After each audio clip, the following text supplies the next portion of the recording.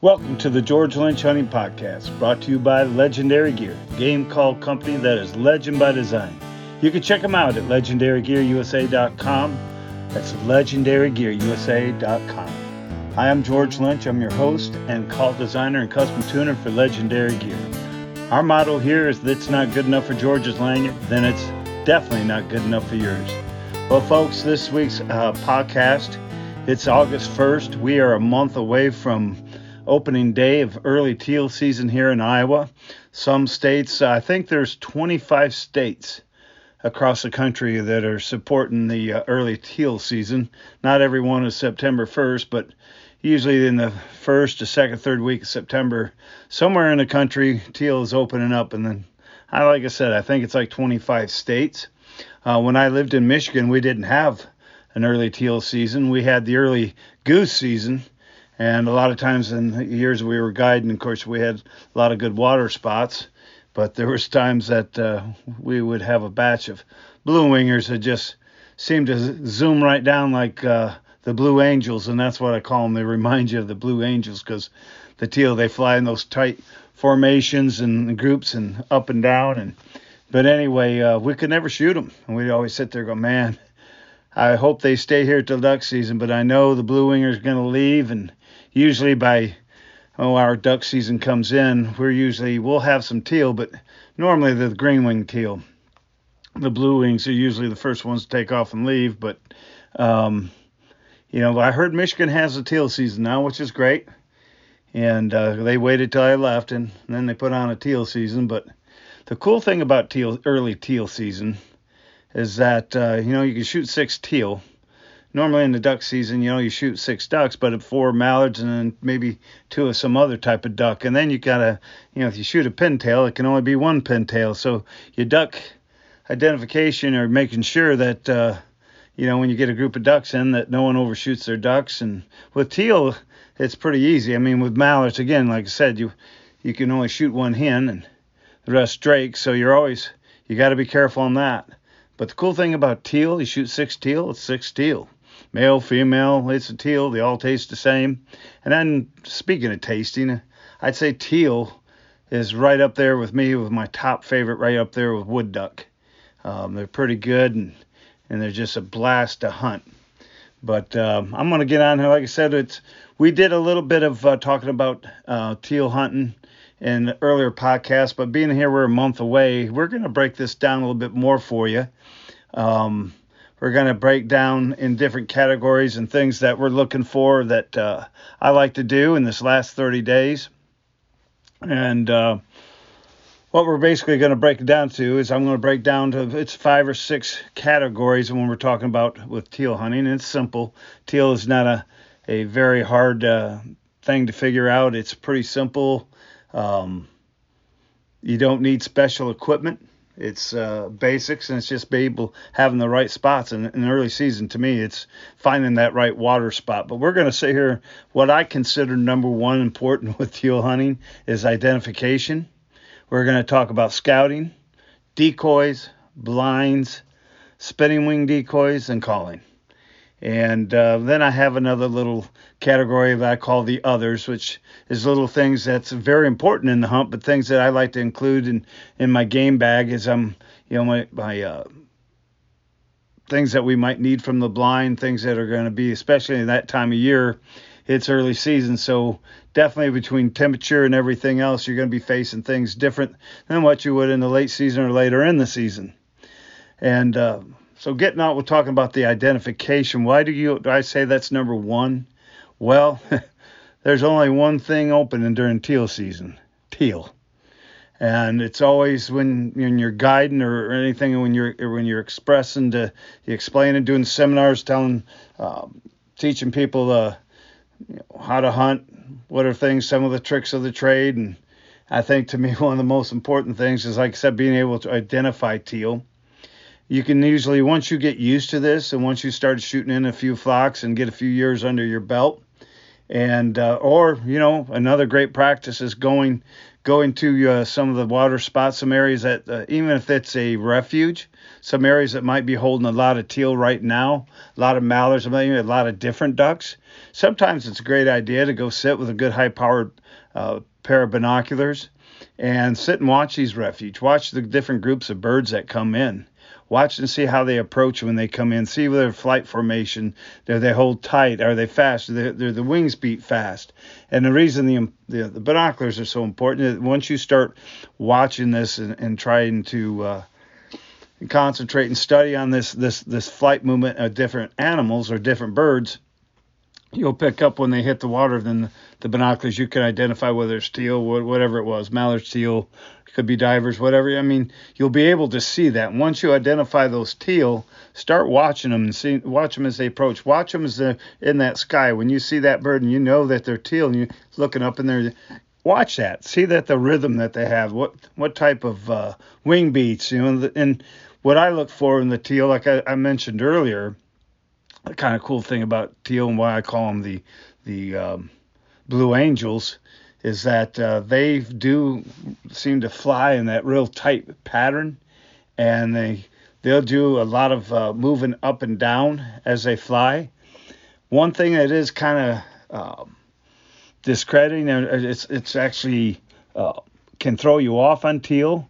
The teal really, they look like they're running 80 miles an hour when they're flying by you, but two things: the teal are small and those wings beats are pretty fast, but the teal don't really move as fast as you think they are. And a lot of guys will either overshoot them and shoot in front of them because the teal they think the teal are moving because of size, and the wing beat think the teal are actually, but it's deceiving. And so always try to identify that, watch that, practice that. But the duck identification, you want to be sure. And my saying, when in doubt, you just wait, and either you let them, if they fly out, that's good, it's great. And if they were teal and you didn't get them, that's okay. Just try to learn, keep learning. This stuff happens. There's times even a seasoned hunter like myself, if you have a bright sunshine out there, that I've let birds go because you weren't for sure. And then when they hit that different angle and the sun got a different way, you're like, oh crap, those, we should have shot those. But I'm the kind of guy that'd rather be safe than sorry. And so if the birds are coming in and if you have the chance, let them land, then identify them, then shoot their little beaks off. But and I'll get into talking about the shot placement when we get more into the shooting. But the identification, let them land. That's very important. So once we get to that, then scouting. Scouting is a pretty easy thing to me. In the South, you have a lot of marshland, or they have flooded rice fields. We don't seem to have that in the Midwest as much. You look at early teal season, September. So basically, I know in Michigan and a lot of the Midwest places, the only crops that we had harvested was wheat fields. And, we'd have some, and if you could find some dairy farmers who had some corn that they chopped, there's a plus right there. But if not finding that, I like to find, good sized waterways, or you can find those hidden way in the back, but try to find those they're big enough, but those water spots that hold some peninsulas I look for little islands out there. I look for peninsula islands that where the open water, the big water surround it, but in the pinch points and around the island and peninsula, there's a lot of phragmite, there's cattails, there's all that kind of stuff. Teal or tend to skirt the edges of grass and points in the marsh. They're also likely to fly over those little islands next to those points. So that's why it's real important, that I try to pick those up. My favorite spot I like to find, if I could have on one side of the lake, you have a good sized lake, some good open water, but I like to find those little canals and stuff that take you back to those back marshes that are back fed by these lakes and that are full with all the vegetation. And that's what I kind of look for, and look for those pinch points, and you along those peninsulas, those islands, it makes perfect feeding grounds for the teal because it's a 2 to 3 foot of water. So millet and whatever else you could find, a type of duckweed, whatever those birds are gonna, they can go down and feed upon it. The reason I like the Phragmites and something with a lot of cover around it, you got to remember teal, they need that cover when they're sitting in that water to keep them protected from predators. And I would say the teal's number one predator is the eagle. Eagles, hawks, not too much with owls unless it was nighttime. But, man, I've watched a lot of eagles, especially I live on a refuge here. I watch these eagles a lot of times playing havoc with the ducks out here. And, in fact, my wife and I this past spring was turkey hunting off one of the back inlets around our place here and off the path not far from a refuge. And we had an eagle sitting in a tree not far from us as we were I was filming her. And this was an immature eagle, but he had came in, and I kid you not, we heard the squirrels and all of a sudden take off on the ground, make this noise. After they disappeared and made their warning alarm, I kept listening, and it's how I actually located him because I thought, man, that sounds like a weird noise, a squirrel. And actually, believe it or not, it was an immature eagle behind us up in the tree. My wife swears up and down that he was imitating the squirrels. Well, I don't know if he was doing that, but it was definitely different and was quite the show. We saw him 2 days later. We were back in there again filming turkeys. And this time he came in. I didn't have enough time. He was so close to my wife and I that he came from the lake area. And I reached up with the camera real quick to get the video of him above me or above us. And as soon as I did that, that frightened him. And he drops the duck right in front of my wife on the ground. And, of course, she wanted to pick him back up and nurse him and take him back and see if we could raise him born free. But I said, no problem, we can take care of that. And I noticed it was a coot, so I kind of put him back in the tree and see if the eagle would pick him back up. But, eagles are a big, huge predator to the ducks. So, again, it's very important. So when you're looking for those key little spots, they got to have places that they got the water and, and they got the contentment, they got the concealment. And then, it's got to have something that can set up. Now, a lot of guys, I'm not going to have guys call me up and tell me, hey, you're full of crap. But I'm not a big boat blind guy, having a boat with a blind on it. I like, no doubt, having a great boat and getting a boat to get me back into my spots. That's important. But I'm not per se that I have to hunt out of that boat. I like to use the boat to get me into those far-in places and then use the structure of the land and the vegetation to try to set up and have my own hiding, my own concealment that blends in with the natural surroundings of that, whether, like I said, being a peninsula or being an island or whatever. So that's a good thing to understand, that watching these predators and looking for that spot. Teal can also be a punctual critter. And a good friend of mine named Brooke Richard from Higgin Decoys, he's grown up hunting teal. He's originally from Louisiana, but hunting specks and teal, Brooke's been hunting Louisiana and Arkansas and since he was a kid. And he says that he believes that he can use the calendar every year to determine when the teal will show up. And he says year after year, the teal are pretty punctual to the day.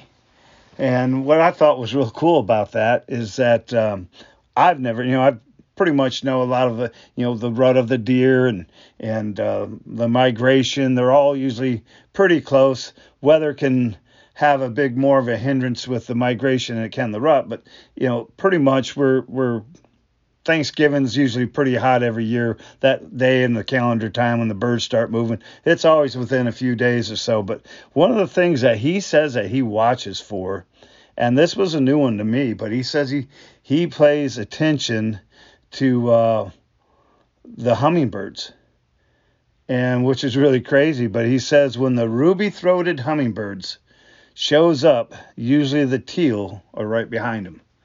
So another good thing, if you guys in an area. I don't know if that's more of a southern thing.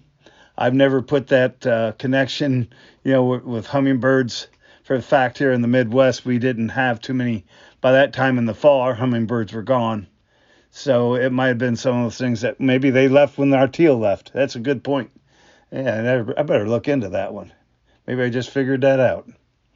But usually, like I said, when our duck season comes in around in the Midwest, the teal were gone. At least the blue wing, whereas we had the green wing. But maybe those hummingbirds started to migrate out at the same time. Who knows? But I always thought that was a pretty good analogy that Brooke used on that, and something to pay attention to anyway. I get the decoys. We're going to talk about decoys with this. For me, this is pretty simple, and keeping it simple. I like the old KISS method. Keep it simple, stupid. But I kind of, with me and hunting teal, and kind of like me with everything else I hunt, unless I have to, less is more for me. And if you're in an area, I know with me when in Michigan and hunting a lot of the Midwest and hunting teal, and even hunting ducks, and later in the season, I'll get talking about that when we get later in the duck season. But especially I'm in an area that Canadian geese exist. I use more Canada decoys if I have to, or just as many Canada decoys as I do as the duck decoys. And even though I'm not hunting Canada geese right now, but it's so natural that when they're out there in the lake or out there in the water, geese and ducks, they're hanging together. So it's a natural thing. But what I like about that is that the Canada decoys, if you're not in that flight pattern, even with teal, if I'm 100 yards off, it could be pretty tough because they're not like, screaming at them and being able to call them like you can with ducks and doing a hail call, or with, screaming at geese and get them to be able to hear you. And, you might be able to try flagging. I haven't tried that with teal, but that might work. But if you're concealed, that's, again, a tough thing. But when teal are out there and, I'm outside that flight pattern, the Canada decoy is a lot larger decoy that it shows structurally, it shows up so much better than the smaller duck decoys. And so I kind of like, usually we carry light. I'll have one bag with maybe 6-8 floater Canada floaters and another bag. Or if I could put 6-8, I might put them all in the same bag. I might go with 6 Canadas and 6 duck and go in the same bag, and just carry one bag and then have a spinner with me. Now, this is all after the blinds that have been established and made, but when I go in, I like going in light. I like going in mobile and being able to be mobile. But the cool thing is I like setting. So if I go in and say I'm sitting in my blind and I'm in a peninsula, I'm at the point of the peninsula. I'm just going to give you a little one scenario here, not kind of break down every scenario, but we're going to give you one little scenario. Say I'm hunting in a peninsula and we're at the very end of the point of that peninsula, and say I'm hunting a crosswind, and say the crosswind is coming from my left, blowing right. What I like to do, let's say that on my left side is the upwind. So what I like to do is I like to angle upwind and out just a tad, but to my left, I like to move upwind maybe 15 to 20 yards, probably 20 yards upwind of myself and out just a little bit. And that's where the Canada decoys are going to go.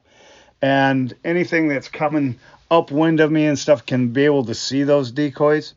What I like to do behind that, then I like to put a little gap between the duck decoys, and so my killing hole will be right in front of me. So let's say we put a 5 to 10 yard gap behind those decoys, of those Canada decoys, to my right and tight to the blind, maybe no more than 15 yards off the point, is where my mallard decoys or my teal decoys.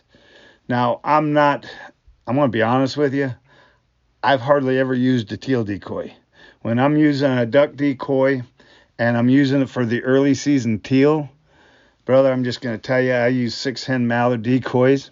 The hen mallards that have that the The plumage is going to be rough looking. It's going to be dingy looking. Kind of the teal are kind of dingy. The only thing standing out of them is either the blue or the teal or the green on their, especially on the hens, on the wings. And so I like to put them about 10, 15 yards, and I'll put the hen decoys right to that spot. So now I have a killing hole. But what I will do is in front of those, I will actually kind of jump over those decoys if I'm going to use a spinner. And let's say that I have 1 to 2 spinners. Even if I only had one, I will put that spinner just to the upwind of the blind and just off. So, I mean, it's just off my shoulder. If I'm sitting on the far left side of the upwind side of my blind, of our hide, I'm going to put that spinner just off my left shoulder. And the reason why, now if you look back, I've got several gaps that when those birds circle out, I don't have a tight ball. What I've done is kind of opened up 2 different spots for the birds to look at as landing holes, if you can try to follow this. So it gives them, so when they swing out there, it's a no-brainer. They don't have to look and swing. And usually, and remember this, they're going to, on teal, don't make the mistake. A lot of times the guys make that mistake when teal come in. They buzz. Like I said, the Blue Angels, shoo! You'll be sitting there talking to your buddies, with a dip, just putting a dip in your mouth, and all of a sudden, zoom, you looked and you hear those wings first. You sit there and buzz, oh crap, and everybody's getting down. But don't get all excited. Just hit that little call and watch it, and they'll turn around. But usually teal, and some guys will shoot them on that second pass. But I've kind of always, usually that third pass is either they're going to set or it's going to be your best shot. That's what I've always found. Second could be, I'm not going to argue, but to me, it's never been too much on that first pass. Now, I've seen guys shoot them on that first pass and maybe knock 1 or 2 out of that group that came in. But I'm telling you, if you wait to that second to third round, and probably that third one, if I was a betting man, you probably have a good chance of filling your limit within the first 1 or 2 flocks. Just being picky watching that as they come in. But anyway, what I've done is open a couple holes. And the spinning wing, yep, they're good. I'll use spinning wings and they still work, but only to me. I'll mix it up. I know people say, hey, well, I've used them in cloudy days and they work too. I'm not going to argue with, man. That's cool. I just know when the percentages, if you're a mathematician and you go by percentages and numbers don't lie, liars who do figure, well, that's saying I go by the numbers. And a betting man, if I were a betting man, I'd put the more of those ducks had to circle and feel content. And the closer they're coming in, well, we're going to finish it up. A spinning wing, when I have the sunshine, if you get back, especially water, snow, in the sun, and you get back and you look at that spinner, well, you can see why it works. It looks like live wings beating coming down. When it's cloudy, it looks like a decoy with wings going around in a circle. So what I would, on those sunny days, I'll have the spinner. I'm telling you, on the days that it's cloudy and overcast, I'll take a jerk cord or anything, a swimmer, a diver, anything that it can, swimmers are good, anything that can ruffle in that water and make the motion and use the action on the water and the ripple of the water and to attract the bird in instead of above the water. If that makes sense. So, not everything is an absolute. But I definitely know that through the numbers and percentages, spinning wings lose a lot of their effectiveness once the sunshine and the glare is gone. So always remember, if you're using that, pick the days and the overcast days or the sunny days that you use them, and on those overcast, I would stick with the jerk cords. And so we've gone through the decoys. We've gone about the setups. I am going to talk about blinds real quick. Basically, any A-frame, any type of a panel blind, I mean, you can go to any type of company that makes those and use theirs. There's quite a few companies that are making good A-frames and panel blinds out there. Or you can be just like us good old rednecks, and I think that chicken mesh or chicken wire or cattle panels thatched with a bunch of the vegetation with some cut you some stakes that you put in the ground, zip tie that chicken wire or the cattle panel to it, and just thatch that in. It's nothing pretty, very simple but very effective, and just cloud that up. Little 5-gallon bucket sitting behind the panel, deadly no matter what. You don't with teal and hunting the peninsulas and hunting birds that are flying points on the water. You don't have to worry about birds. That's why I'm saying I don't need anything above me, because pretty much the birds, I put myself in a place that the birds are going to fly from side to side, and so flying overhead and looking and being spooked, and I don't even. If I were hunting in a field and that happened, I've been a firm believer that so many people have ruined that. They claim they can see in the blind, but I think it's all of the movement and all the calls, guys blaring calls when birds are above them, that ruin the moment than the blind not having an overhead. But that's my opinion, and opinions like elbows. Everybody's got a couple, but that's mine. And So when it comes to blinds, like I said, it's pretty simple. There's nothing really fancy to this. A lot of common sense. Coming to guns, this is a great time to use that 20 gauge, the 28 gauge, or a 16 gauge, or 410. They make today, market. They make a lot of these companies make great non-toxic loads that are pretty deadly. I mean, there's guys going out and shooting turkeys now with 410s. We never would have thought about that 20 years ago. But what a great time. TEAL is the perfect, they're made for 28 gauge and 20 gauge and to shoot those lighter loads. And I like to shoot, anywhere between a 4 and a 5 or 6, even a 7 shot. 7 shot's a great shot when hunting teal.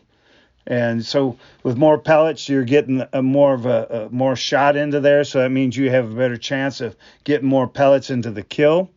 You're getting a little bit more. You have the advantage of being off a little bit and still being able to hit. And so what a great time of having a chance to use the smaller calibers, I'm saying, in the guns. And I think that was pretty much simple. You go out there and have fun. Remember that obey by the game laws, know the shooting hours, and know to identify what birds you're shooting. You don't want to have, our COs work real hard, and I like to gain the respect of the COs, and especially the COs in my area, that we kind of hopefully we know what we're doing. And when he comes up and we get checked, that people can make mistakes, but always be very professional.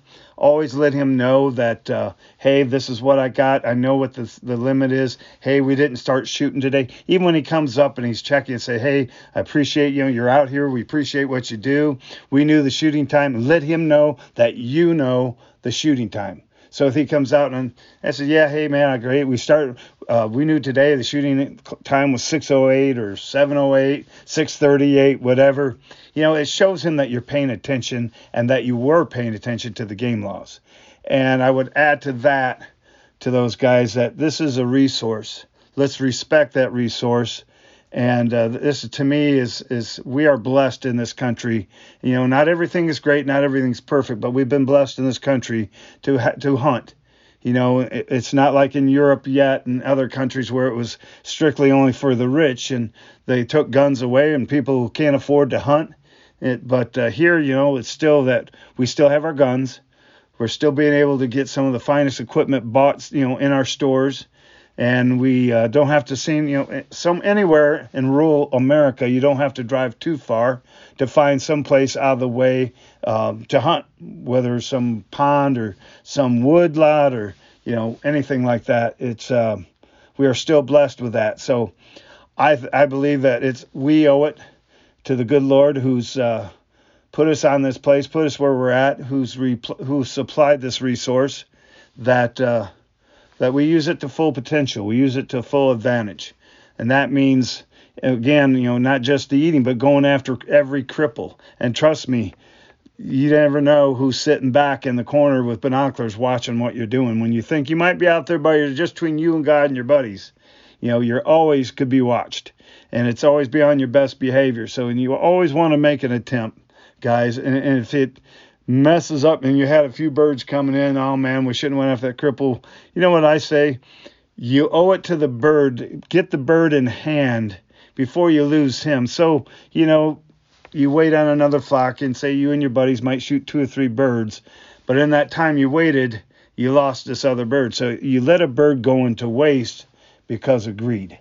That's how I look at it. So let's make every opportunity, guys. Follow the game laws. Take well use of the resource. Make well use of the resource.